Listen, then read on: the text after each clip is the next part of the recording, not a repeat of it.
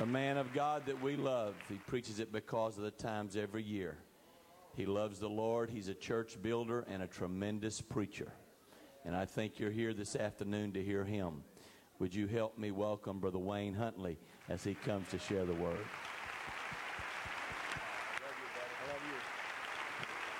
Praise the Lord, everybody. Would you clap your hands to the Lord right now? Let's give him some praise.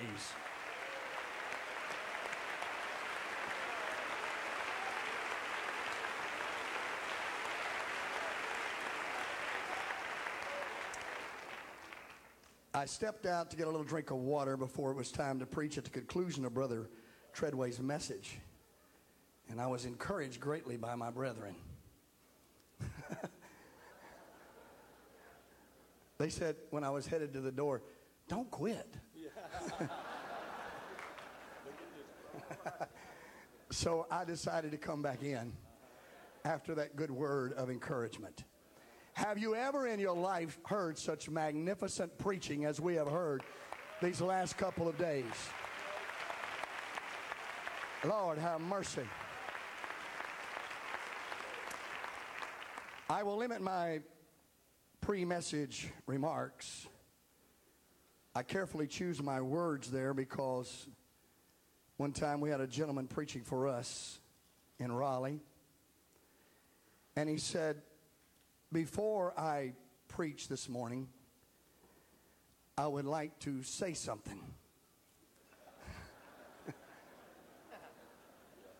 So ever since then, I took that as a good lesson.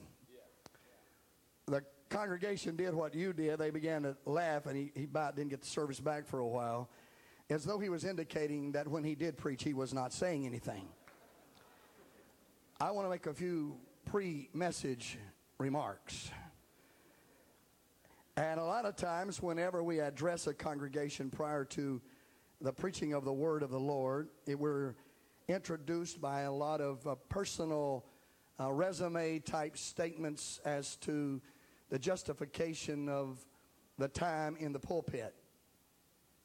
I want to say to you this afternoon that I would like to reverse that introduction and tell all of you that are here this afternoon how much I deeply love and appreciate you, and how much I desire and burn with a passion for God's great work to be done in your life. I want to thank you for your friendship and your encouragement and love through the years. There is nothing greater than being a part of the great family of God. I heard that somebody made the statement one time, I love the church, but I hate saints. I don't think such a statement makes sense, because I thank God today for the church. And I thank God for every person in this room this afternoon. Turn around to 2 or 3 folks and tell them I really appreciate you.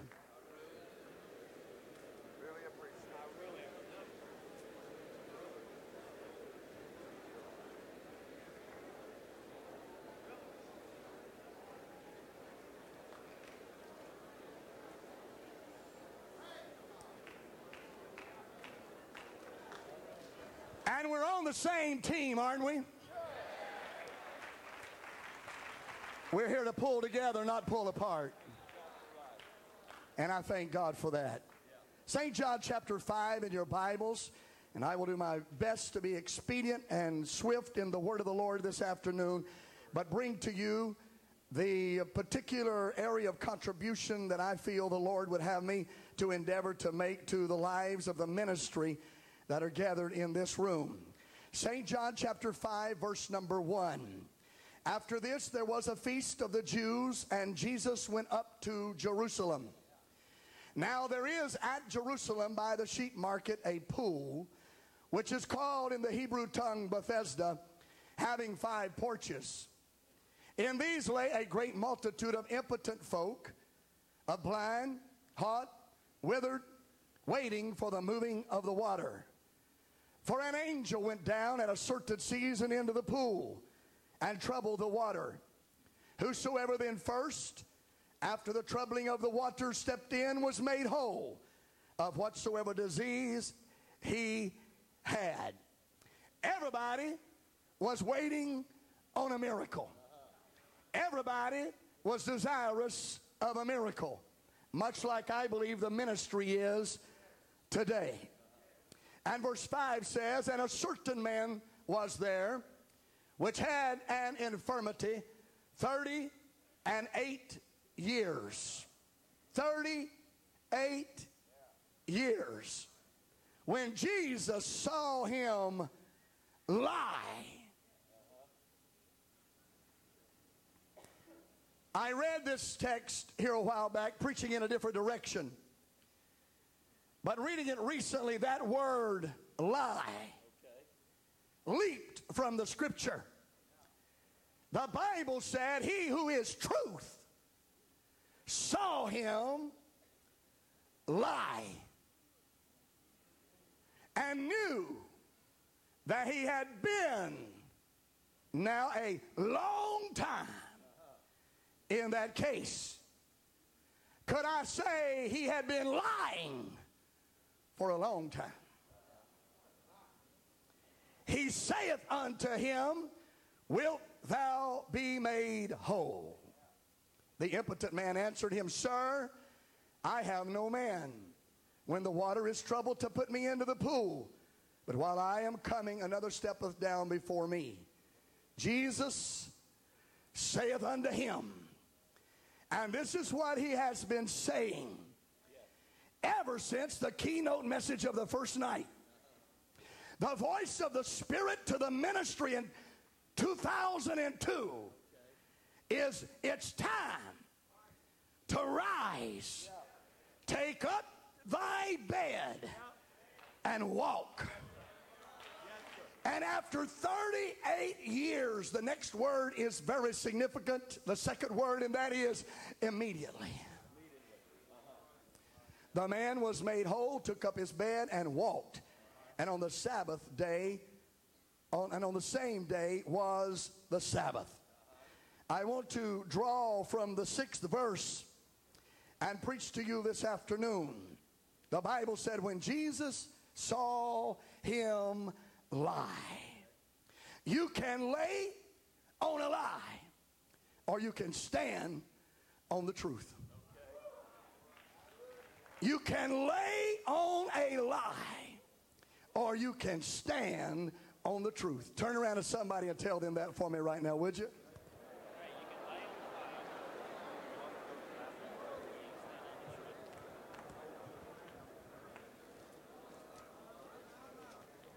Thank you. And everybody said amen. Amen. God bless you. I will dive right into the preaching of the word of the Lord this afternoon. Dear friend of mine who is deceased and one of my mentors was Brother R.E. Johnson. And he always told the story about what he called in his country brogue helicopter preachers. He said there are 747 preachers. They need a long runway and then they finally get up. And he said then there are these guys that are helicopter preachers. Well, I want to be a helicopter preacher this afternoon and go straight up from this point, because our bottom line at because of the times is you can make a decision today that you will either lay on a lie or you can stand up miraculously on the truth of Almighty God. The Bible said in Mark chapter 9 and 21, and he asked his father, how long is it ago since this came unto him? And he said, would you shout of a child? And oftentimes it hath cast him into the fire and into the waters to destroy him. Here in this verse, the devil exposes his hand. The devil takes fire and takes water and tries to produce destruction. He's actually revealing to us that water and fire produces salvation. When you're baptized in water in Jesus' name and filled with the Holy Ghost and fire, that's the New Testament salvation. Oft times it hath cast him into the fire, into the waters to destroy him. But if thou canst do anything, have compassion on us and help us. Jesus said unto him, if thou canst believe, all things are possible to him that believeth. And straightway the father of the child cried out and said with tears, Lord, I believe, help thou mine unbelief. When Jesus saw that the people came running together, he rebuked the foul spirit, saying unto him, thou dumb and deaf spirit, I charge thee, come out of him and enter no more into him. And the next verse says, the spirit cried. I want to tell you what time it is, and because of the times. What has been long time, would you shout long time? That which has been off time, would you shout off time, is about to become no time, because it's now show time, and God is going to show up. And when he shows up, he's going to show off. We've cried, but the Spirit's about to cry. When you leave this place and you enter back into your city, the Spirit's going to begin to cry, because God's going to give you a miracle. Clap your hands to the Lord right now. Call unto me, and I will answer thee, and I will show thee great and mighty things which thou knowest not. It's show time for the church. I will approach this afternoon what perhaps would be, what I feel to be, one of our most debilitating, disqualifying, and exempting characteristics to apostolic ministry. And that is simply this. The Bible said in Galatians chapter 6 and verse 3 that if you think yourself to be something when you are nothing, that you deceive yourself. That is not our problem. Our problem is the contrary. I believe we could say the same thing in reverse without doing injustice to the scripture. He that believeth himself to be nothing when he is something is deceiving himself. You can either lay on a lie or you can stand on the truth. I've come to preach to you this afternoon. It's time to take our place on end-time apostolic field and arena as who we are, the beautiful church of Jesus Christ.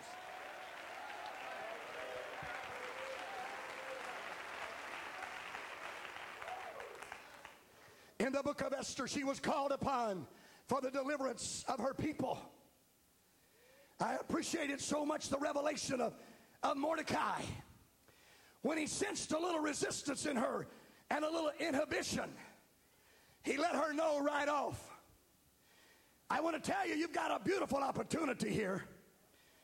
But if you choose to disqualify yourself and to withdraw yourself, I want you to know their deliverance is going to rise from another place. Let me tell you today, brothers and sisters, it's going to happen. It might as well be with us. It's going to happen. It might as well be with us. And it might as well be here. And it might as well be now. God's going to do it anyhow. And so in her reluctance and resistance, Esther said, well, you know the law. There is but one law. And I haven't been invited in to see the king. That whosoever comes before the king that hasn't been invited, death will be sure. But there's one thing that Esther overlooked. That law was not to her. It had no bearing on her, because Esther was not your, could I use the term, Sally Doe whosoever. The law said whosoever, but Esther was not a whosoever. Esther was the chosen, destined handmaid of God, and that law had nothing to do with her. It's time for the church to rise up and quit exempting ourselves, disqualifying ourselves, and talking ourselves out of the blessing of God. Turn around to somebody and say, you're not a whosoever.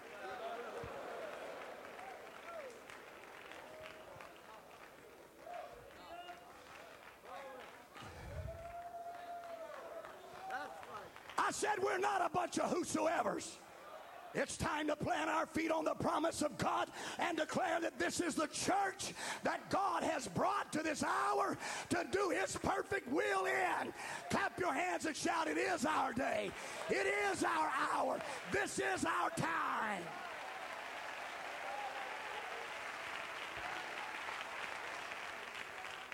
Our challenge is not predicated upon power, position, or presence, but its basis is that of fabrication, misinformation, and the key word this afternoon is deception. And that is self-deception. The envious brothers of Joseph never said to their father that Joseph was dead. They never declared that he was not alive. They merely fabricated false evidence that would lead one to their desired deduction and assumption. They simply took that coat and splattered the blood of a kid goat on that coat. And then they waved it in front of their father. Never said, your boy's dead. Simply produced false evidence and said, look at this. Is not this Joseph's coat? And when their father looked at it, he fell into their trap that concocted, fabricated, innovated false evidence caused him to believe a lie. I wish I could have been standing there that afternoon to scream at him, be careful right now, because what you're looking at is not true. What is being waved in front of you is nothing but a fabricated deception. Be careful that you don't accept that lie. It is not the truth. The boy is alive. He is not dead. It's just false evidence.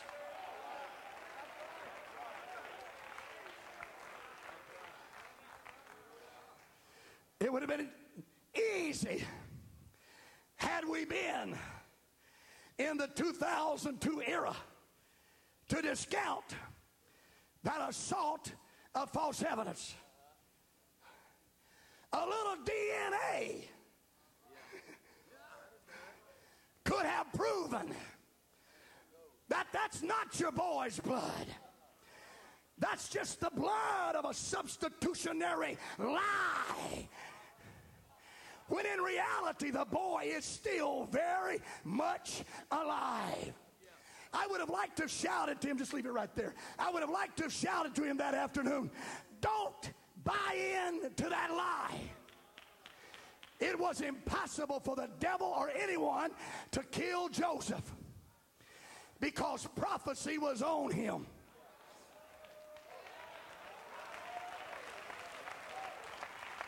But what the devil can't destroy by force, he can delay by deception.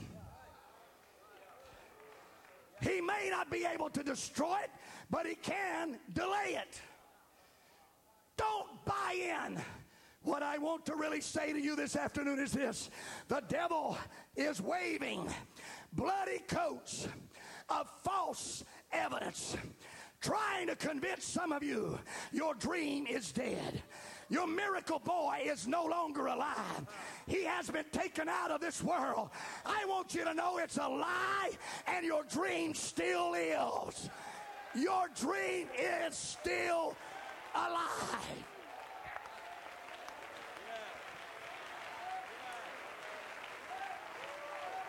Turn around to your neighbor and say, don't buy into it. There's some things you shouldn't buy into. Jesus refused to buy a sepulcher. He did something no one else has ever done. He borrowed one.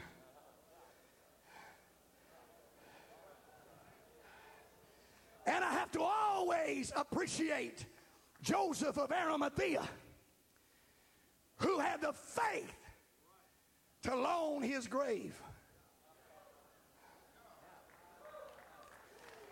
I believe what Joseph was saying is, I just had a little physical, just had me a checkup, feel pretty good today. If I make it 3 days, it'll be empty again. Jesus didn't buy into the graveyard situation. He just borrowed one. What I'm saying is there's a lot of stuff we're buying we ought to be borrowing, and we shouldn't be purchasing it as a long-term situation.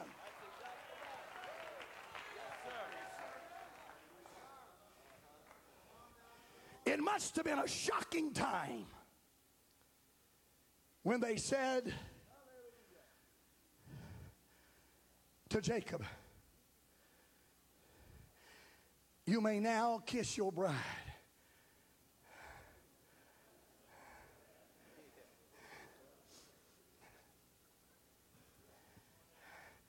And Jacob pulled the veil off of Leah.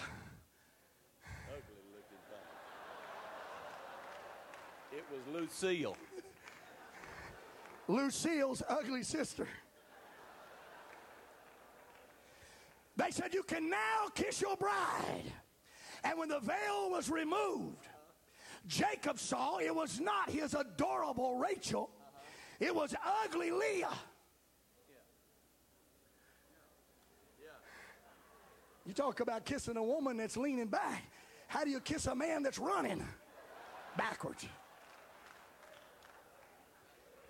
You may now kiss your bride. And I could see Jacob going, "Oh, God."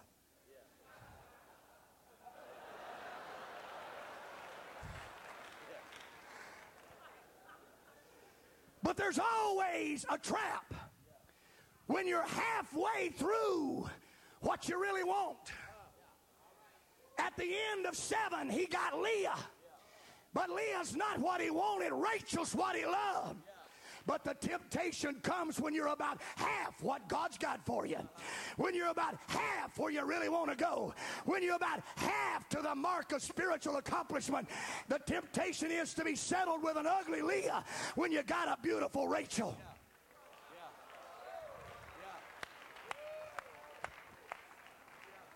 And so the father said, "No, the law says you can't take her without taking the, you got this thing out of order here.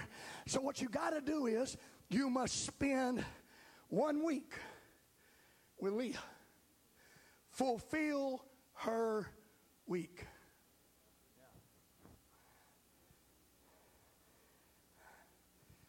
This is going to be tough.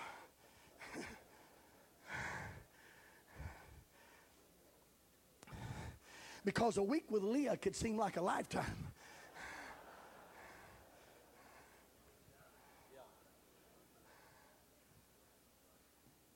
I heard about a man that took his mother-in-law with him on vacation every year. And the minute the factory inquired, "Why in the world would you take your wife with you, your mother-in-law with you on every vacation? You don't get but 1 week out of the year, and you take your mother-in-law." He said, "That's the only way I know to make a week seem like a month." Just a joke. I wouldn't say that about my mother-in-law. She called today and said she was up all night praying for me this afternoon. Praying that God would help me. But I'm sure Jacob thought that week with Leah was about like a month. But the problem with a lot of folks is you must not give up an entire life with Rachel by refusing a week with Leah. And you must be willing to not get stuck with your week with Leah and make a week become a way of life. You got to keep reminding yourself, we may be down a little bit today, but we're not staying down. This may not be exactly what I want right now, but this is my week with Leah. This is just my week with Leah. I will have my Rachel. I will have my Rachel. Leah is surviving. Rachel is reviving. Leah is Laodicea. Rachel is Philadelphia. We must be willing to contend for what we really want. Clap your hands to the Lord right now.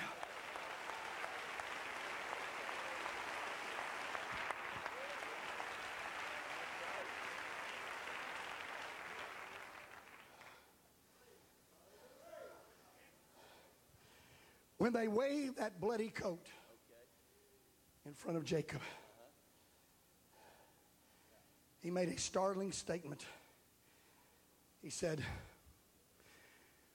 without doubt, Joseph has been rent in pieces. And then he said, I shall go to my grave mourning my son. For 20 years,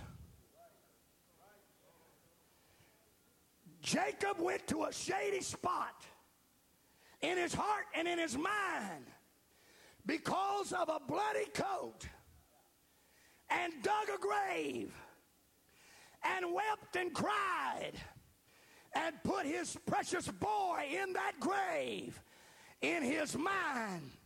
And for 20 years, every day when he woke up, he cried over a boy he thought was dead that was really alive. I'm preaching to men this afternoon who have come to because of the times carrying bloody coats. Every time you try to get a little excited, the devil waves a bloody coat. Every time you try to get hope up, a bloody coat waves in front of you. Let me tell you something. Your dream is not dead. Your miracle is still alive.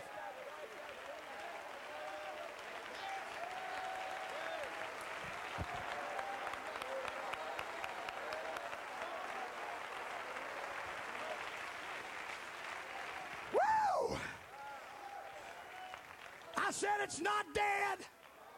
The boy's alive. Clap your hands and shout, my dream's alive. My dream's alive. Don't believe that lie. Don't believe that lie. It's not over. It's just now about to start.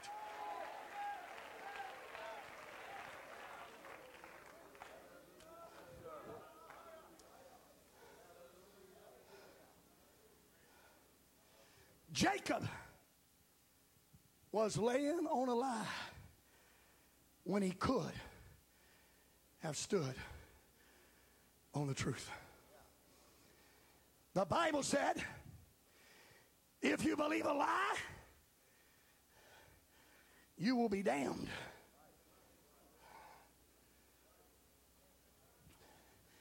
But ye shall know the truth. And that's more than Acts 2:38. It's more than John 3:5.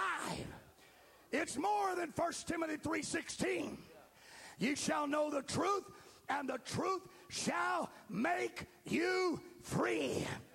The truth is who you are and what you have and who is on your side. You've got to rebuke the fabricated lies of the devil. Whenever the adversary comes in and opposition, you just stand to your feet and shout, it's nothing but a dirty lie. My miracle is still alive.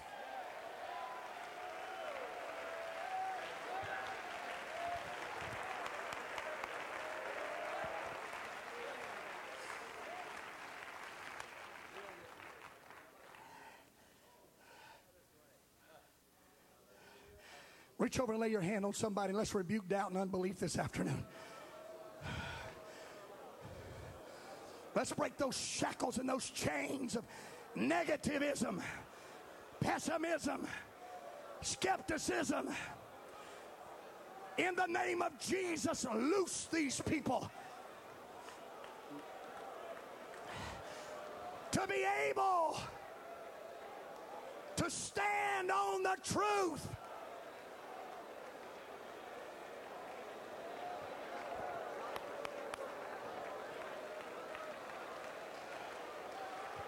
tell you the truth. You're too equipped to be whipped. You're too anointed to be disappointed. You're too blessed to be stressed. It's time to shout the victory. Our miracle's alive. Our miracle's alive.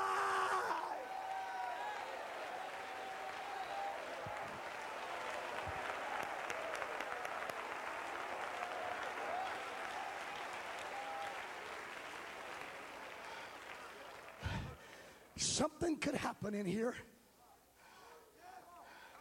if somebody could fight through the cynicism, fight through the negativism, get back up to your feet and shout, I've been lied to. The devil's been lying to me. The devil is a lie and the father of it. My daughter will pray back through. My son will be saved. My church will have revival.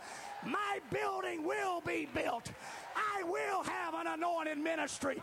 I'm not going to believe the lie. It's a lie.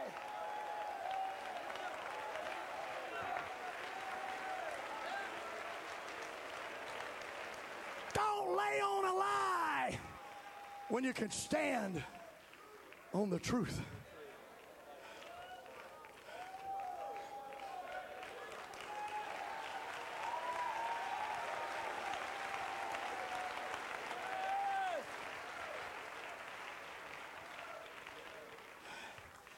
As a matter of fact, Jesus asked something very strongly to this man, and that was this.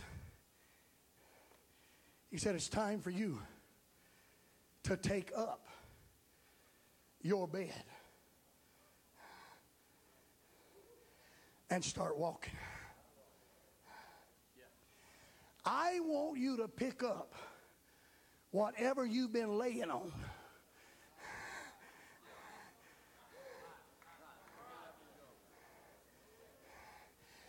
And start walking with it. Whatever you've been laying on, it's time to pick that thing up and walk with it. You've been laying on the fact that you're not somebody in Pentecost. Grab that up and walk anyhow. You've been laying on the fact that you're in a tough city. Pick that up and walk with it anyhow. You've been laying on the fact of all these things that you could list that will stop you from doing the will of God. I want you to know every bit of it is a lie. Don't believe the lie. Take up your bed and walk.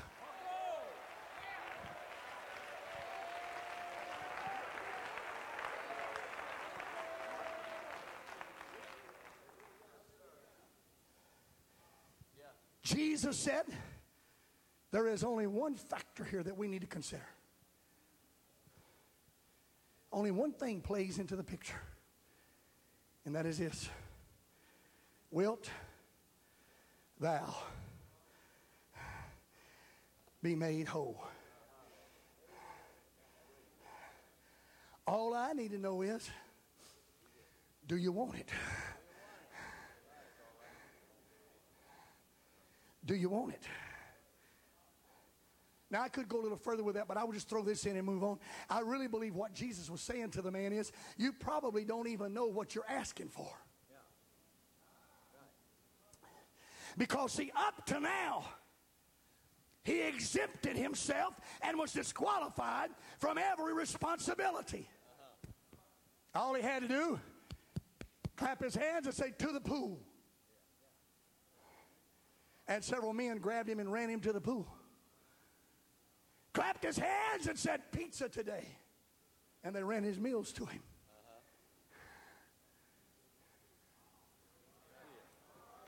He didn't have a job. He didn't have an alarm clock. He didn't have a schedule. Jesus said, are you sure you want a miracle? Because after this, ain't nobody going to carry you anymore.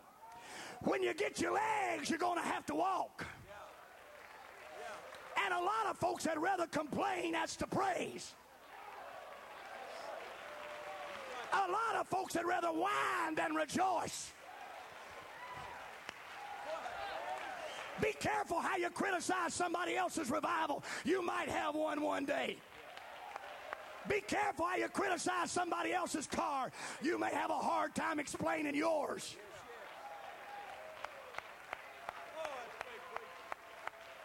Jesus said, are you sure you want this? Because there's going to be some radical changes in your life if I give you this miracle. And I want you to know all he's asking us today is, are you sure you want it? Are you sure you want it? Wilt thou be made whole?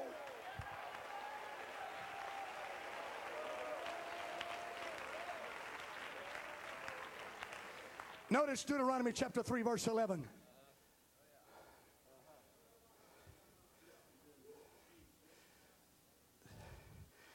I was looking to see if it was going to appear. I'll read it right here.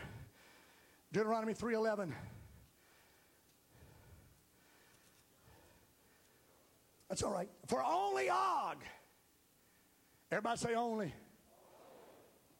Only Og, king of Bashan, remained of the remnant of the giants. Don't ever introduce anybody as a spiritual giant. Because the giants were never on God's side.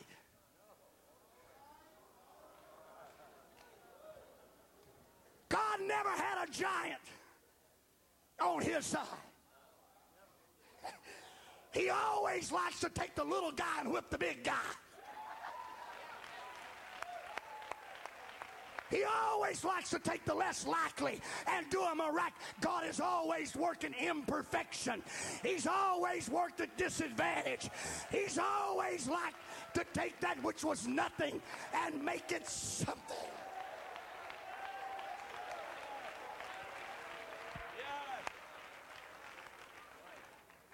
So when you're listing every reason that God can't use you, you need to know that's a reason he can. Oh, I'm nothing. That's exactly what God's looking for. Through the Bible, giants were never on God's side.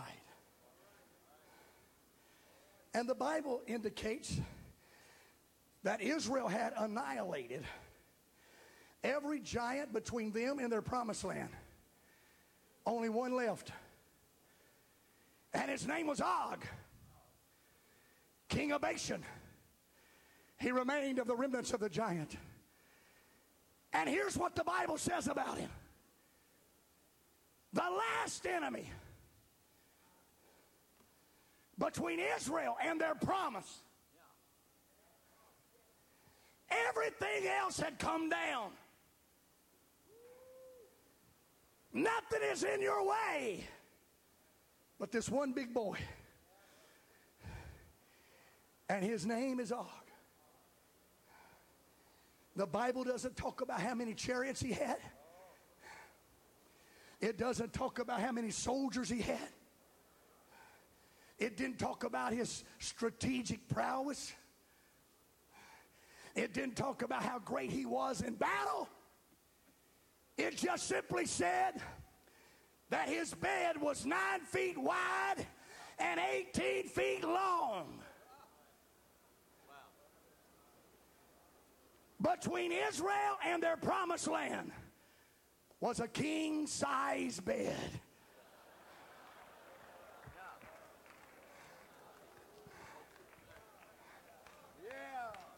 No more shackles on their feet. No more whips on their back. No more chains to limit them. All they had to do was beat the bed.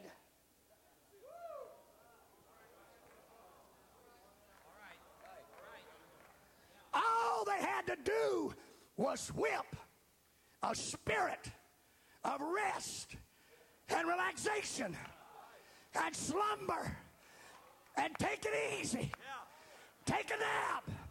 You're real close to it now. That's all that matters. Is there anybody here tired of saying we're on the verge? We have been too consolated by saying we're on the verge. We're on the brink. And we lay down on Og's bed right on the border of our promise. All this church needs to do is get hungry. All this church needs to do is get thirsty. All this church needs to do is get desperate.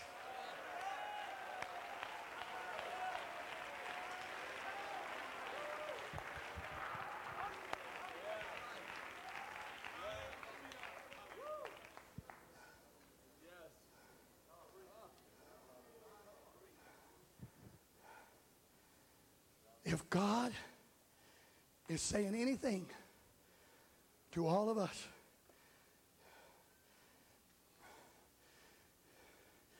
it's don't let your blessings become a curse. And don't be robbed of the best by the good.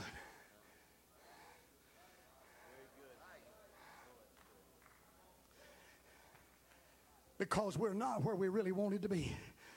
And he didn't bring us out to let us wander out there. He brought us out to bring us in.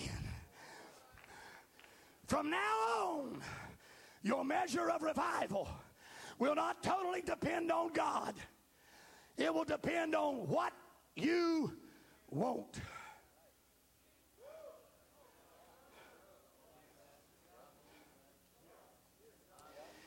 Because the Bible said, make your calling and election sure.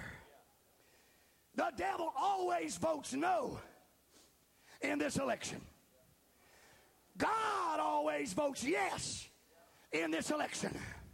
And you might say we got a tie, but the winning ballot is in your hand.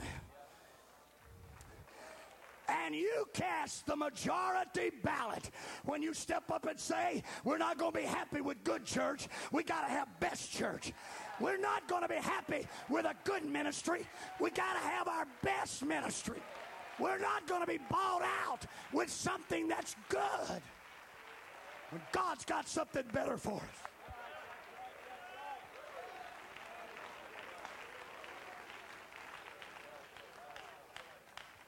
Notice quickly the word of the Lord out of Ezekiel chapter 36. And when I say I will, in quoting of God, would you shout I will?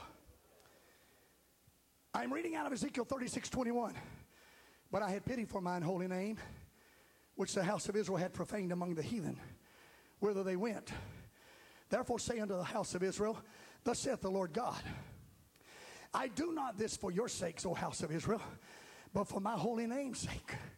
Have we been hearing that? For mine holy name's sake, which you have profaned among the heathen, whither you went, and I will sanctify. 24 says, I will take you. 25 says, well, I will sprinkle clean. 26 says, I will take away. 26 says, I will give you.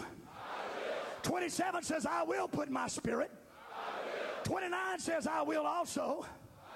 30 says, I will multiply. 33 says, I will cause you to dwell in the cities. 36 says, the Lord said, I've spoken it, and I will do it. But 37 says, in the face of all these I wills, God still says, but I'm not going to do it until somebody asks me. For he said, I will yet be inquired of by the house of Israel. I've already told you I'd do it. I'm just waiting on somebody to get on their feet and say, Lord, do as thou hast said.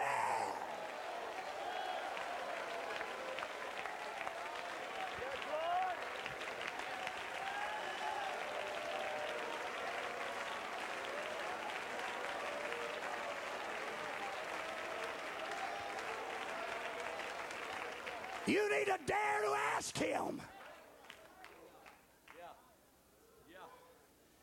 Prior to his death, one of Hollywood's main actors and long-term career movie star Jimmy Stewart turned a multi-million-dollar memorabilia collection over to a particular college. He was asked, "What is your association with that college?" He said, "None." They said, "Are you in affinity with their beliefs?" "I don't even know what they believe." "You have children going there?" "No, not at all." They said, "Why would you give that college multi-millions of dollars and you have no association, you have no contact, you have no attachment?" He said, "The truth of the matter is, I did it because they asked me." Somebody got bold enough to step up and ask. We had rather worry than ask. We'd rather calculate and use logic than just ask. Somewhere you got to get bold.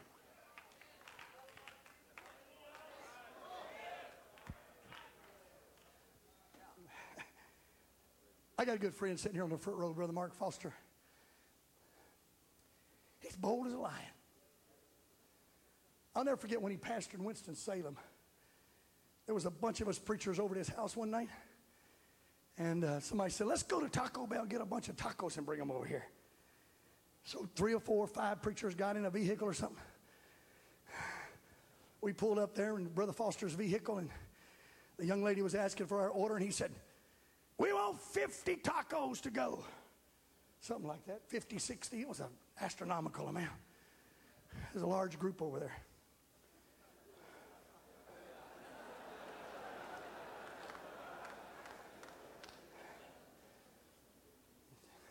And here's Brother Foster. He's driving. The lady says, "It's going to take a few minutes."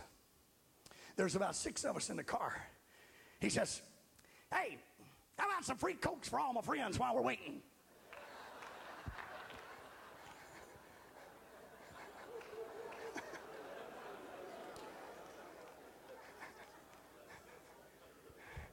The young lady says, "Certainly, sir. We'll bring them right out."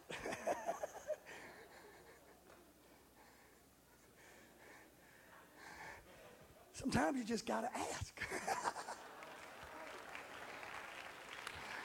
Sometimes you just got to ask, "God, I want to pastor the largest church in this town. I'm asking you to make this church the largest church in town." That does not make God mad. He said, "You have not because you asked not." I'm asking for a financial miracle. I'm asking for a great move of God. I'm asking for a deliverance. God said, all I'm waiting on is somebody to ask me. Turn around to your neighbor and say, "Ask him."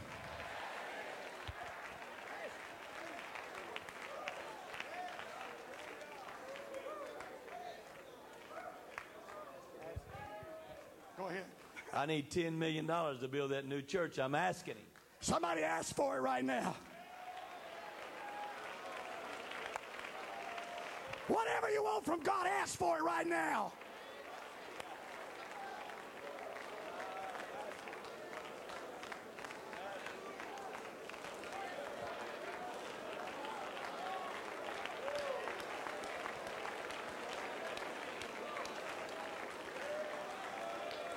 You just need to ask for it.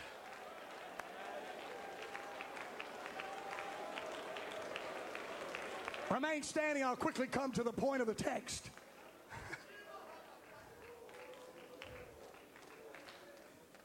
The Bible said that Jesus saw this man lie. And I'd always limit it to physical prostration.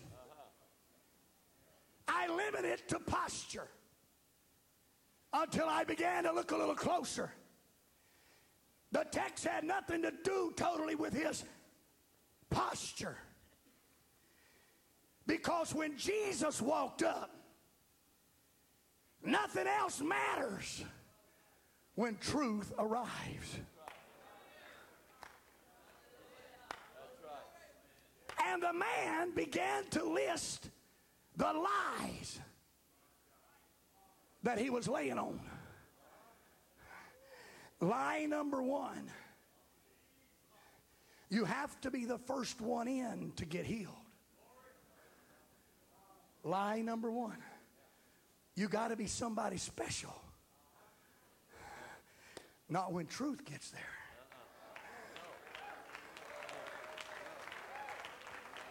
Not when truth gets there. You don't have to be somebody special. When truth gets there, you're going to find out God will do this for whoever will meet the qualifications.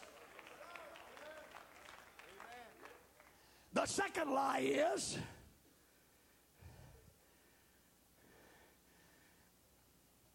I'm not at the pool. When truth arises and arrives, the pool is out of the picture. When truth arrives, you don't have to be in a special place. Sir, I'm telling you, if you want to be healed, forget the pool. I am the healer. We are laying on lies when we could be standing on truth.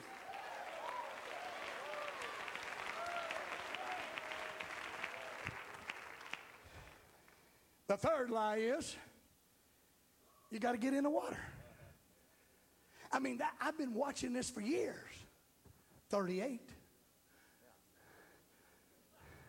And everybody that's ever gotten healed before this had to get in the water. But not when truth gets there. Not when truth gets there. One of our main problems, and Brother Tenney has already addressed it very eloquently, we try to limit what God can do now by how he did it in the past. And you don't need to believe that lie. It took somebody else 45 years to get to 100. You don't have to believe that lie. You don't have to be afraid of stepping out. But that was before truth got here. Truth is standing here right now. And I don't have to go to the pool.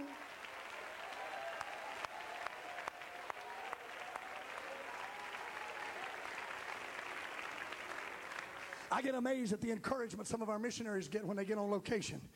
I've been there and heard it. Folks tell me, look, son, don't get too excited here.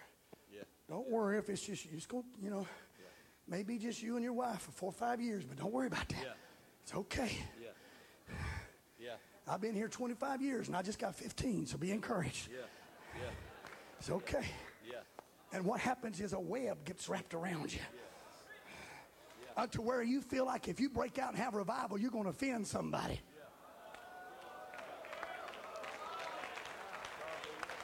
This can't be happening to me. I don't have the ministry he's got, or I'm not as smart as he is, and you disqualify yourself by laying down on the lie when you could be standing on the truth.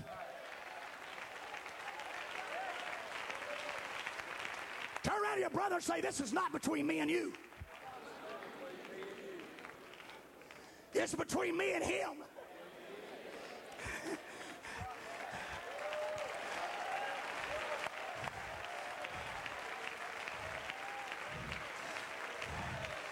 Another lie he told was, when I try to get there, somebody else always gets there before me. Somebody beats me to my miracle.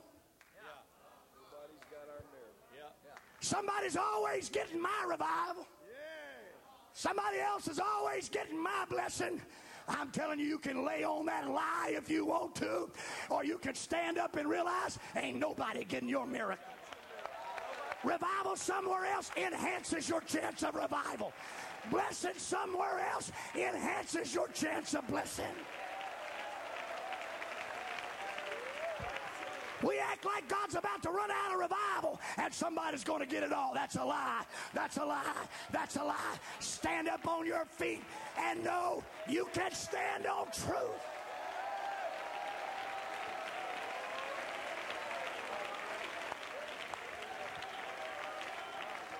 Turn around to your neighbor and say, don't believe the lie.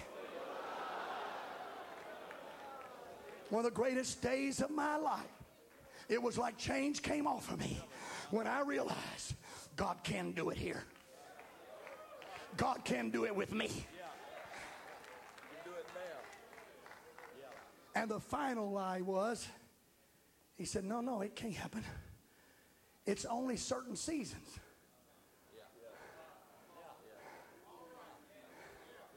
It's only certain seasons.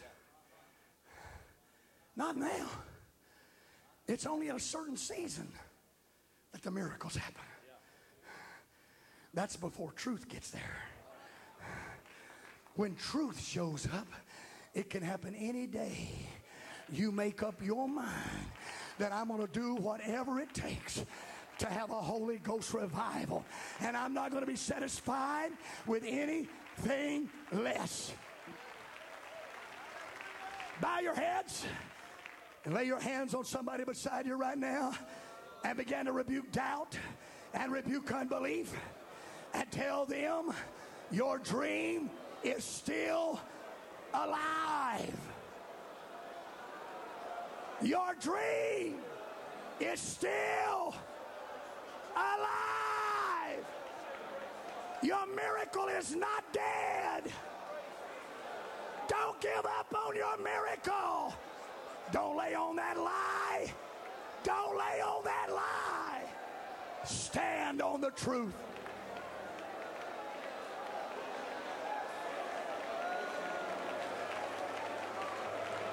Come on, rebuke the lie.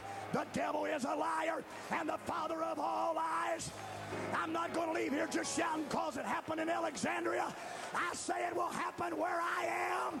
I say it will happen in my church. I say it will happen in my ministry.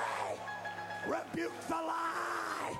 Rebuke the lie. Stand on the truth.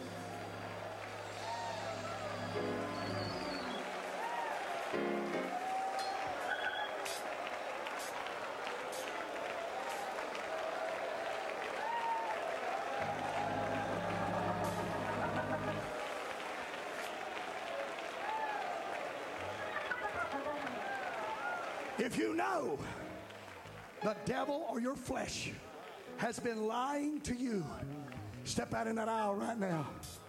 And I want somebody to lay a hand on your head and rebuke the lie. And rebuke the lie. The dream is still alive. Don't lay on a lie when your dream is still alive. You can buy that property. You can build that church. You can have that miracle revival. You can be blessed. Don't believe the lie.